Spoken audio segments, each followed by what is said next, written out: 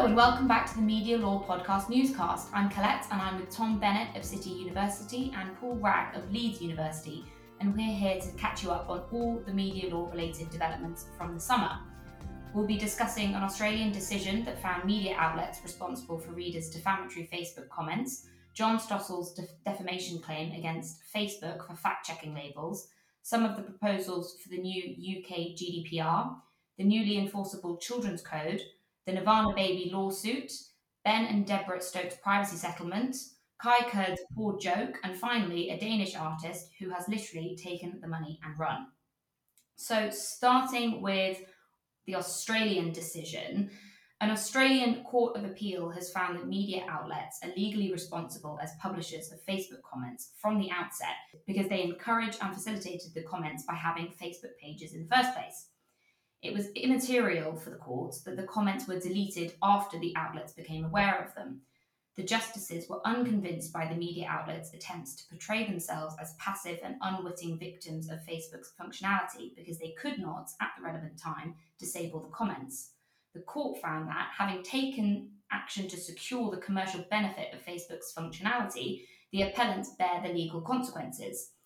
David Rolfe, a defamation law expert at the University of Sydney Law School, says that the judgment confirms that you don't have to prove fault. All you have to prove is the voluntary act of participating in the dissemination of the defamatory matter. So I wondered, based on this decision, are there any defences really left to media outlets who enable comment functions on articles posted on social media? This seems like quite a damaging judgment against them. Well, it's an interesting one, certainly. The difference between the Australian approach and the approach that we take to publication here in England is, I think, key to answering your question. What struck me about this judgment of the Australian High Court, which is, of course, the equivalent of our Supreme Court, in this case called Fowler and Fairfax, is just how highly formalized and how rigid the Australian doctrine is on publication.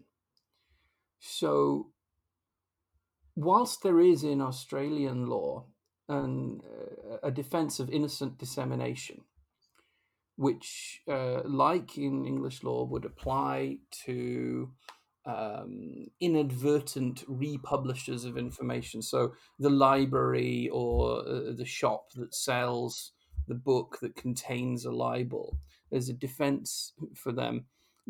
The Australians don't conceptualize this as meaning there is no publication.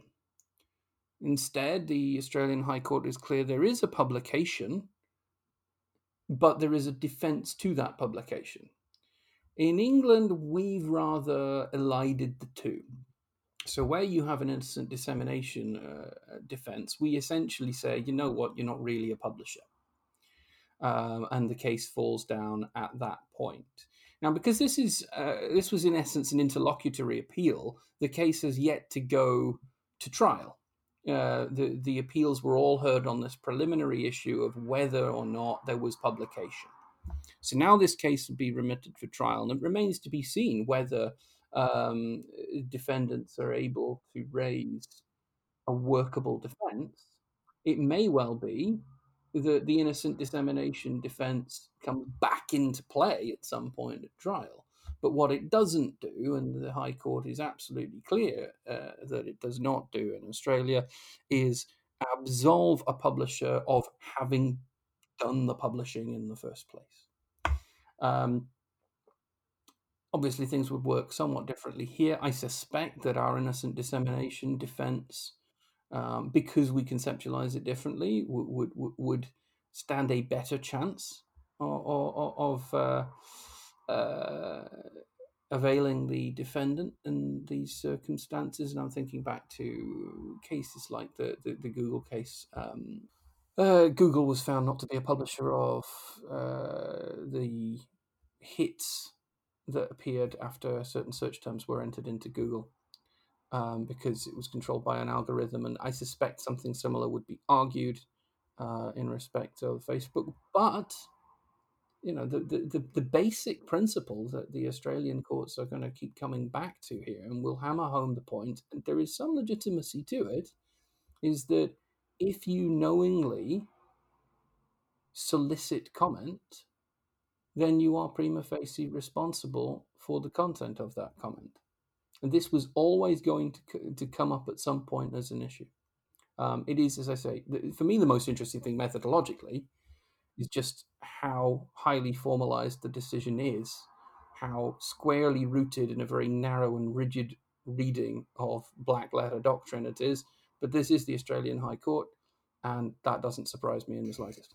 Yeah, and one of the things I appreciate in this judgment, obviously, I agree with everything that Tom's just said, but I do like the introduction of accountability for the media, where it does enable wrongs to take place. In this case, defamation, if in fact that is proven, and there isn't a defence to it. So I'm never convinced by this idea that, well, we can't be responsible for comments that are made, because if that forum didn't exist, the comments couldn't have been made. So I think the decision in principle is correct. I suppose the other thing to just note about the Australian system compared to our own is that the law is in some respects cleaner than ours, because they don't recognise freedom of speech in quite the same terms that we do. And so freedom of speech arguments can't make the landscape murkier as they do in this jurisdiction and in the American jurisdiction, because it just doesn't exist to the same extent. One thing that struck me about the judgment, though, is how much the court draws on the choice that media outlets have to host their content on social media, and they seem to kind of use that as the excuse for saying, or not excuse, but explaining why they owe this responsibility.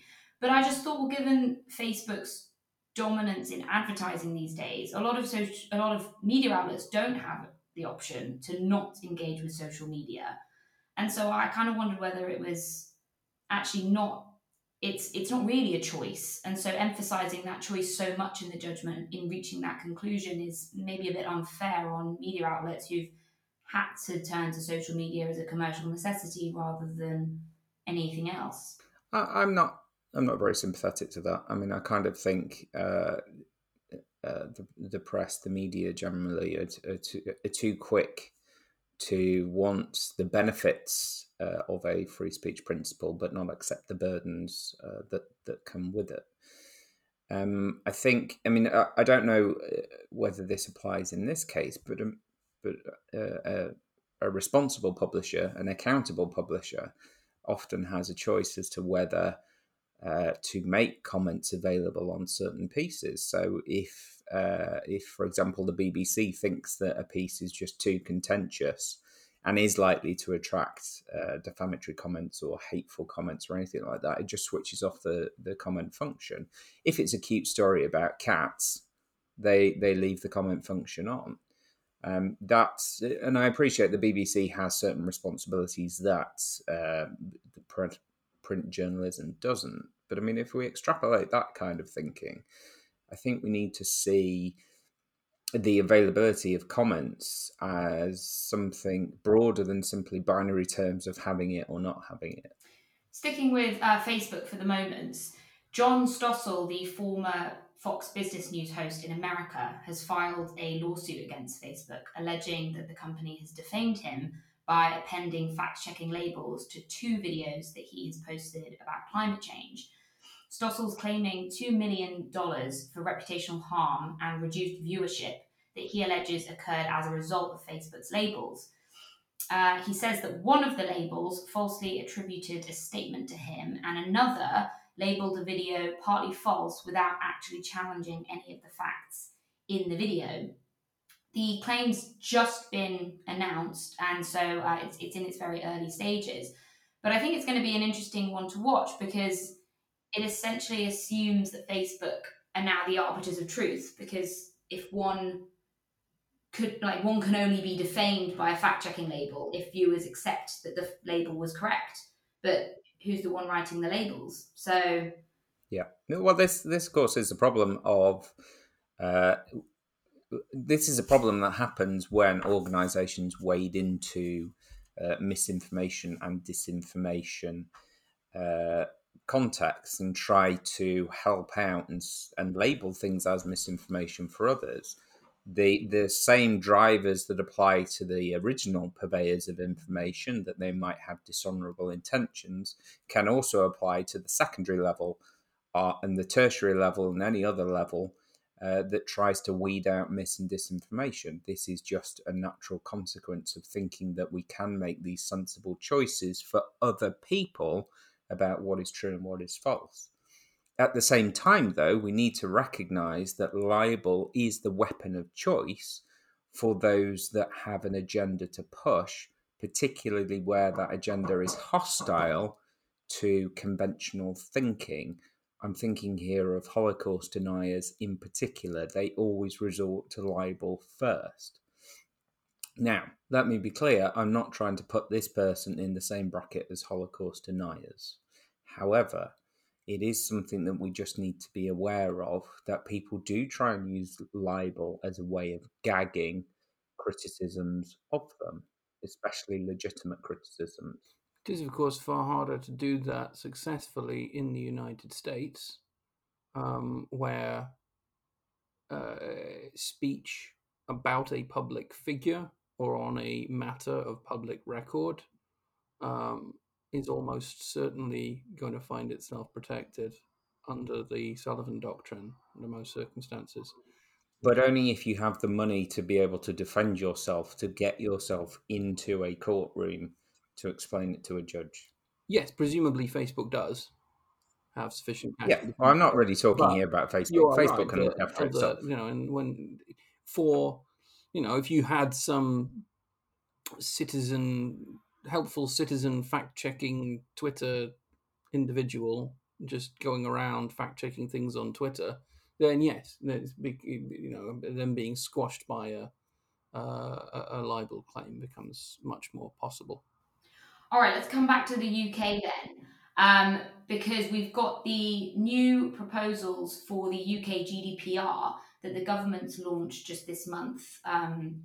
It's now October on the day of recording. The proposal was launched in September and closes on the 19th of November for submissions to suggest how the UK GDPR should be updated.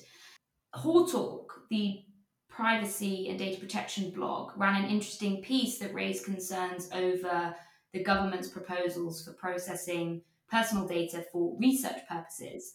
One of the proposals is to consolidate current data protection law concerning scientific research purposes, which is at present scattered across UK GDPR and the Data Protection Act 2018. Scientific research already has a broad, non-exhaustive definition in recital 159, and the Hawtalk article asks whether the suggestion to broaden this further is perhaps because the government is intent on defining research in terms not specified by current legislation. And as the consultation is silent as to what research actually means, it could theoretically include market research and research into AI algorithms like the ones that were used by Cambridge Analytica. So if readers are interested in this particular aspect of data protection law, do go and read that Hawtalk article. It's very enlightening. Sticking with GDPR briefly, the Children's Code, also known as the Age Appropriate Design Code, came into force on the 2nd of September following a one-year transition period. This is the code published by the Information Commissioner's Office that seeks to regulate the provision of online services to children and provide influential guidance to businesses regarding how to build services in a way that complies with UK data protection law. The code features 15 flexible standards of age-appropriate design to reflect the special privacy safeguards children require when online. These include a prohibition on any detrimental use of data that goes against industry codes of practice. Geolocation and profiling has to be switched off by default, And nudge techniques, these are the design features that encourage users to follow the designer's preferred paths in the user's decision making, are discouraged for apps and services that are designed to focus on children.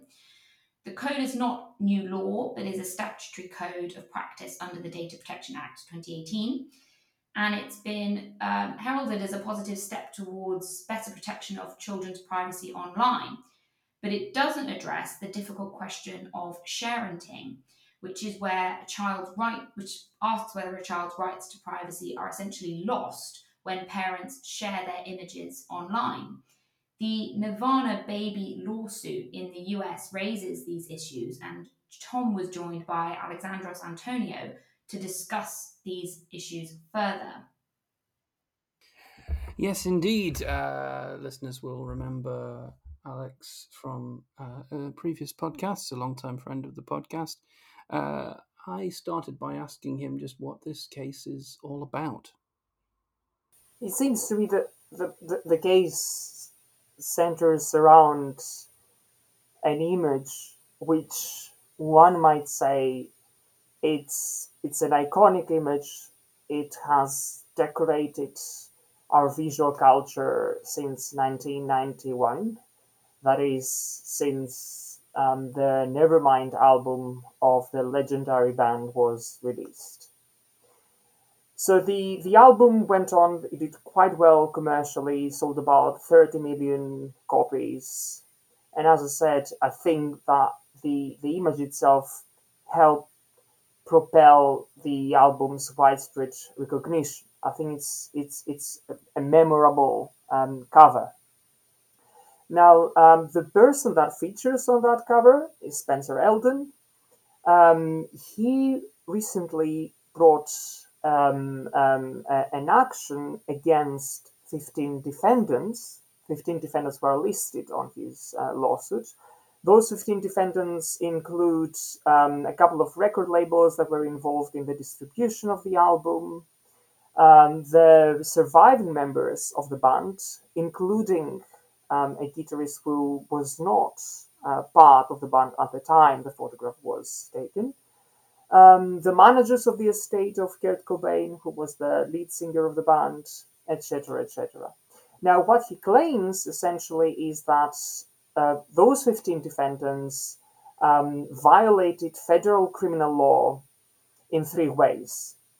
The first is that the image of Eldon on the cover, at the time he was a few months old as baby, is inherently an image of child sexual exploitation.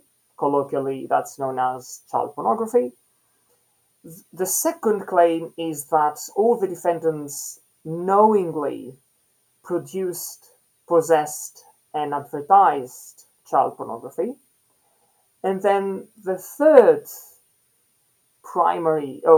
main ground was that the band benefited financially from their participation in Eldon's sexual exploitation.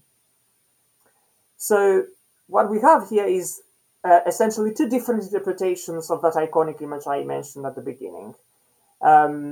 The image was originally inspired by Cobain's idea of waterbirds. It was shot in LA in an aquatic center, and some fans have interpreted that image as a comment on the values that our society imparts to younger generations. But the same image is interpreted very differently in that particular lawsuit. So the lawsuit, if one reads it, I think it will become obvious that it attempts to weave in the idea that this image was designed to elicit a sexual response from the viewers. And I think it goes so far as to say that Eldon is portrayed on that cover as a sex worker, grabbing for a dollar bill that's positioned dangling from a fish hook in the front of his nude body. So essentially one of the questions that arises here is, okay, well, is this a valid case of child pornography? Well, under US federal law, there are 6 factors that would determine whether a particular depiction of a minor constitutes child pornography. They are known as the DOST factors. Well, I won't go through all of them, but I think what's central in this case is whether this particular image is a lascivious exhibition of the genitals or the pubic area, a lascivious exhibition of the intimate part of the child that's depicted. Now, this has been interpreted by case law as a depiction that has to appeal to the viewer's prurient interests. So it needs to incite sexual stimulation, it needs to incite gratification to the viewer, and there's need to be an intention to do that. But some people would say, well, what's pretty clear from that image is that that's not the purpose. It's not intentionally focused on the baby's intimate parts. What you notice first is essentially the foreground. So it will be very difficult to say that this picture was designed to appeal to the viewer's prurient interests. Now, you've written recently a piece on the conversation, and anyone listening who wants to read it can find it fairly easily there, and I certainly recommend it. In that piece, you go on to talk about the implications that cases of this sort might have, not in terms of child sexual abuse, but at the level, the much less serious level of the parental sharing of images of their children during their upbringing on social media, something that we call sharenting. We've heard that term before, and indeed we've spoken about it on the podcast before. I wonder if you could just outline for us your thoughts on that issue as you address them in your piece. Well, I think this angle of that story was I thought it was important. Why? Because reading about this, I came across some older reports about how this image came to being. And it struck me that when the photographer, his name is Kirk Weddle, when the photographer that was working on the cover contacted Spencer's parents, in actual fact, or well, I mean, what perhaps might become obvious from reading about the case is that the father of the baby and the photographer were friends. So Kirk Weddle reportedly called Eldon's dad, and he said, "Well, hi, Rick. Do you want to make $200 and throw your kid in the drink?" And this is what Eldon's dad recounts. And then he goes on to say, "Well, we had a big party at the pool, and no one had any idea of what was going on."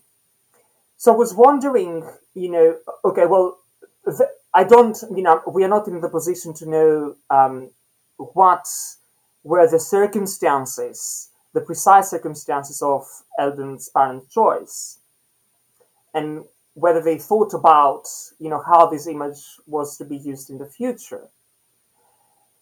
But fast forward to today, I was thinking, well, parents nowadays have a dual role. They are not only parents, but they are in a position to be also publishers.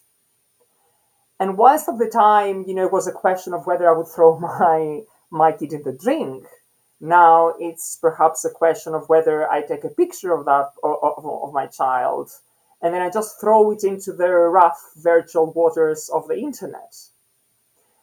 So at the time, there is a potential argument that say that, okay, to publish a photograph of the baby with their intimate parts exposed is likely to later on in its life, cause a degree of embarrassment, or at least, in the worst case scenario, distress. So it must surely be foreseeable and, so to use and publish such a photograph is an act with that risk in mind. Now, as I said, nowadays, putting those pictures online, I think creates the risk of, it's very hard to control those images.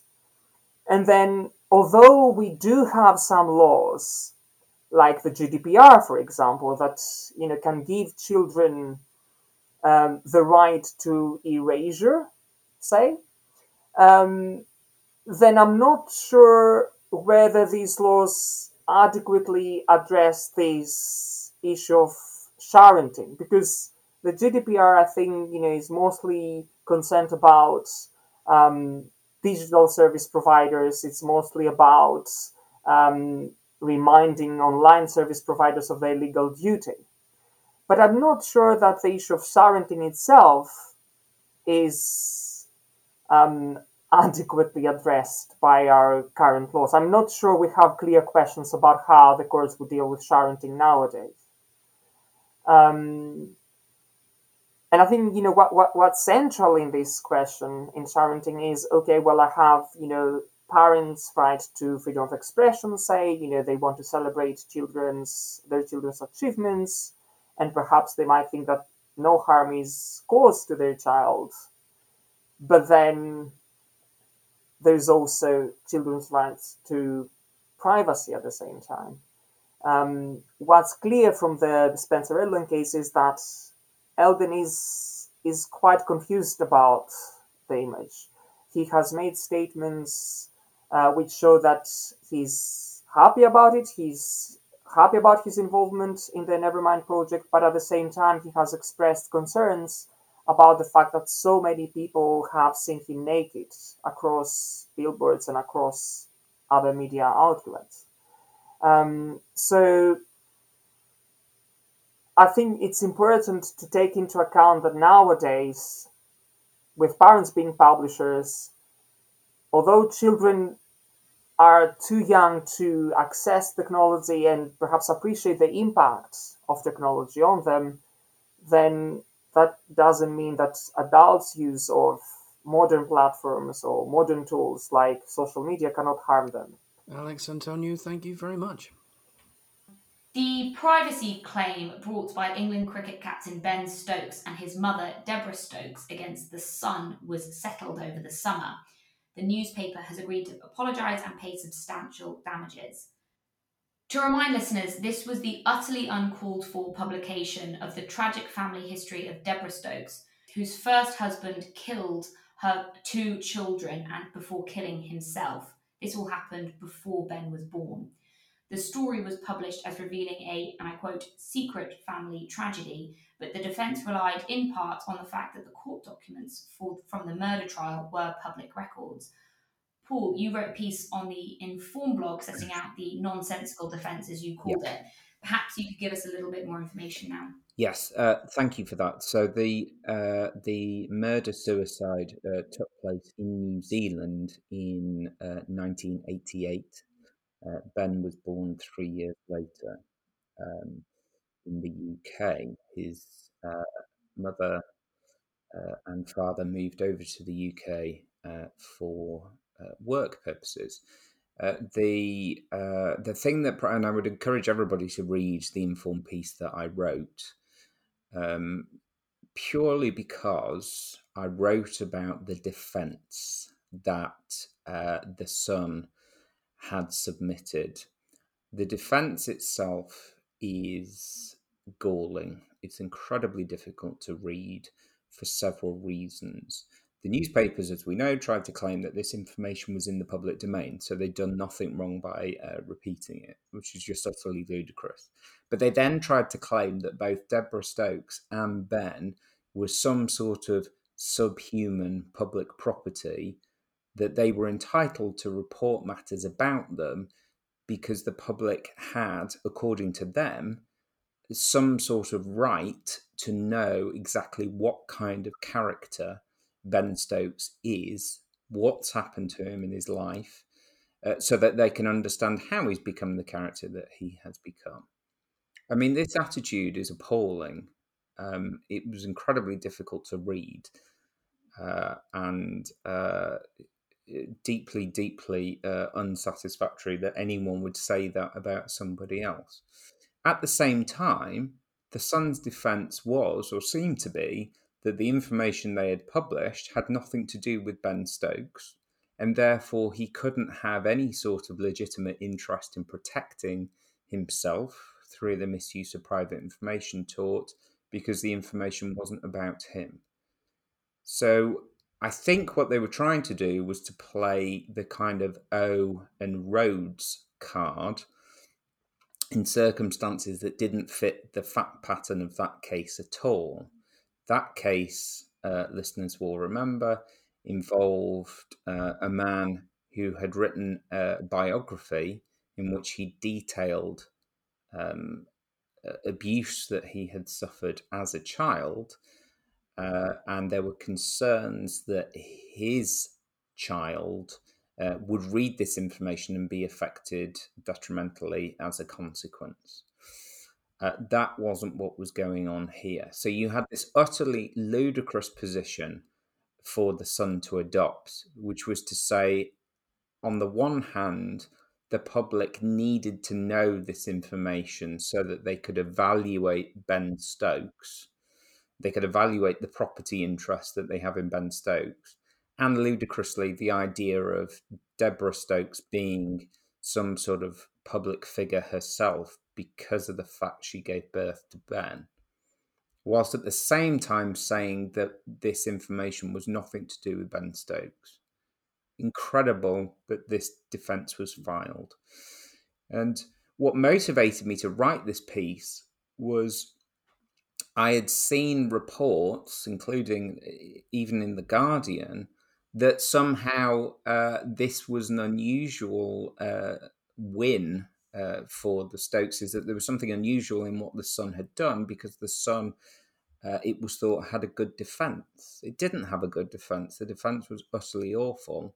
And it doesn't take long to pull that defence to pieces, as I hope I showed in the Inform post that I wrote. I think, Paul, you're absolutely right in what you've said about this case. The defence was not only crass, it was incoherent. The piece cannot, at one and the same time, be not about Ben Stokes and also so importantly about Ben Stokes that everybody has to read it. So clearly that doesn't work. You're absolutely right, I think, as well, to trace this line of thinking back to the Rhodes case. And for me, this highlights why the Rhodes case was so problematic. The court, I think, and it was the Supreme Court ultimately in Rhodes, bent over backwards to find a way to say that Rhodes publishing his own autobiography, notwithstanding the evidence that it would likely have a seriously detrimental impact on his son, was legitimate. They wanted to accommodate Rhodes' interest in doing that. In order to do that, the doctrinal justification they came up with was the claimant in that case, the child, simply had no standing to bring the claim because the information that would negatively affect him was not about him. So he had no reasonable expectation of privacy over it, and thus he fell outside of the elements of a claim in misuse of private information. Now, listeners to the podcast will recall that I've spoken on a number of occasions about the third-party interests doctrine, the way that children's interests are prayed in aid by adult claimants as reasons why the adult claimant should win their case, but children's interests are not taken anything like so seriously when the situation is reversed. And this is the problem.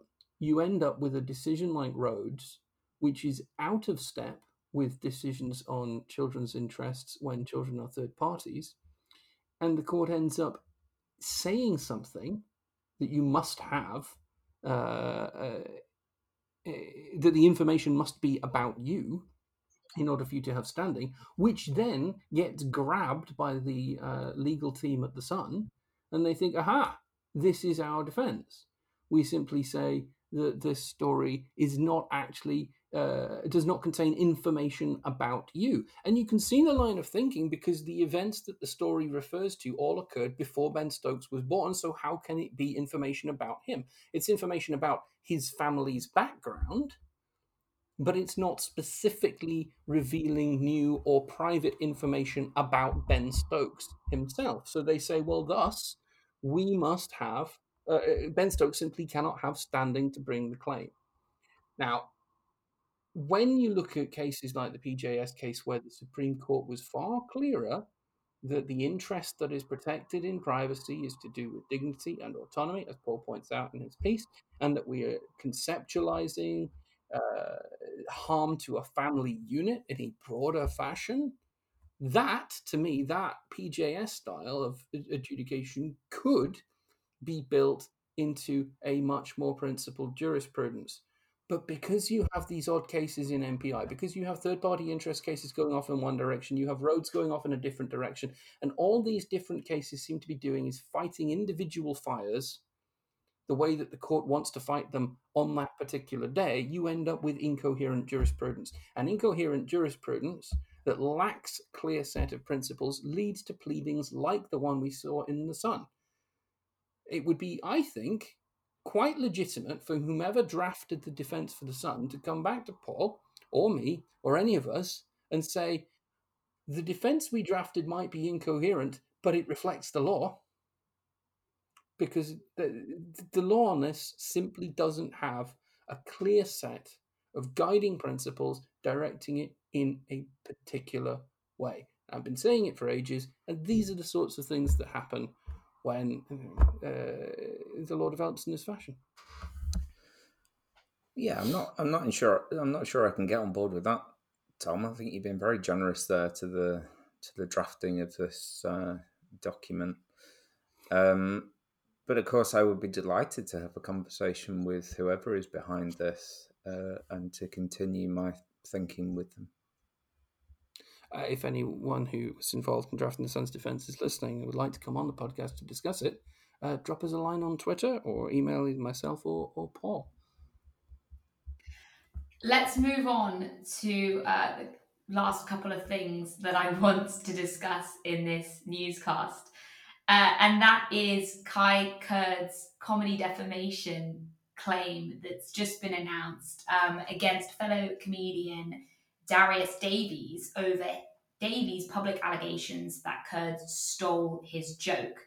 The joke is about, it compares a smart fridge to a wife or girlfriend.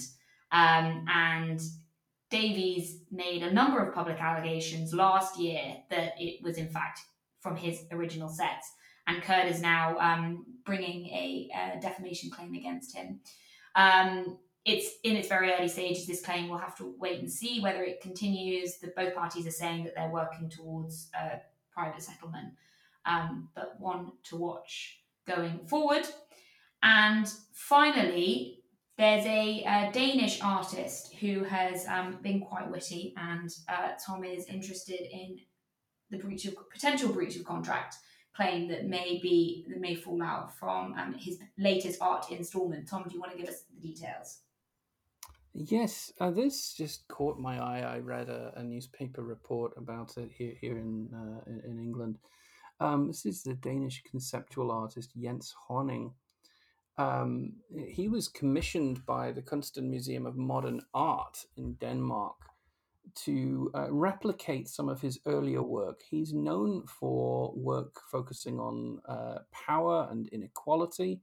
In his earlier work from over a decade ago, he had fixed Danish banknotes to a canvas called the work An Average Danish Annual Income, and the value of the notes attached to the canvas was in fact the average annual income of a Dane, and this was displayed, and he's known for this work.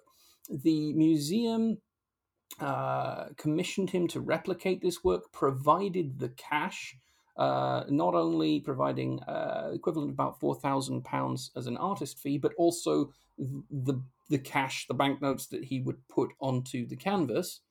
But he delivered instead 2 blank canvases, which he says are entitled "Take the Money and Run," and informed the museum that that is precisely what he had done with the cash. He had taken it and run. And he says he's not giving it back. The museum says they want the money back, and they're expecting it to come back. He says he's no intention of giving the money back because breaching his contract with the museum is part of the work. It is a work to do with poor working conditions and poor pay, trying to highlight, I think, the lack of pay and the poor conditions in which artists work. And he says that this breach of contract is part of the work, part of the concept of the work itself. What I think is quite revealing is that the museum has, despite being in dispute with the artist, displayed this work. So they have displayed the 2 blank canvases, "Take the Money and Run." I guess people may or may not be flocking to see them. I would go. I would certainly go and see this if I was in the area. It'd be interesting to see what does happen. Obviously, I'm not an expert in Danish contract law, so we'll wait to see what happens here. But I did think, apart from anything else, it was fun. It's very reminiscent of the Banksy shredded artwork, isn't it? It's exactly what I thought. I think the meaning behind the 2 pieces are different, but I had the same reaction when I saw the report of the Banksy as it shredded itself just after somebody had paid a fortune for it at auction. I sat there and laughed, and then when I saw this report, I'm afraid I had exactly the same reaction. I think Banksy was making a statement, it seemed to me, about profligacy. Horning is making a statement about poor pay and working conditions. But there are remarkable similarities in the subversive approach that both artists have taken. Well, I think that's a nice place to end the first newscast of the new legal year. Thank you very much, Tom and Paul, for all of your insightful comments, as always. Thanks, Colette. Thanks, Colette. And as ever, follow us on social media at Media Law Podcast on Twitter, and we will be back with more newscasts in the term to come. Thanks very much. Bye.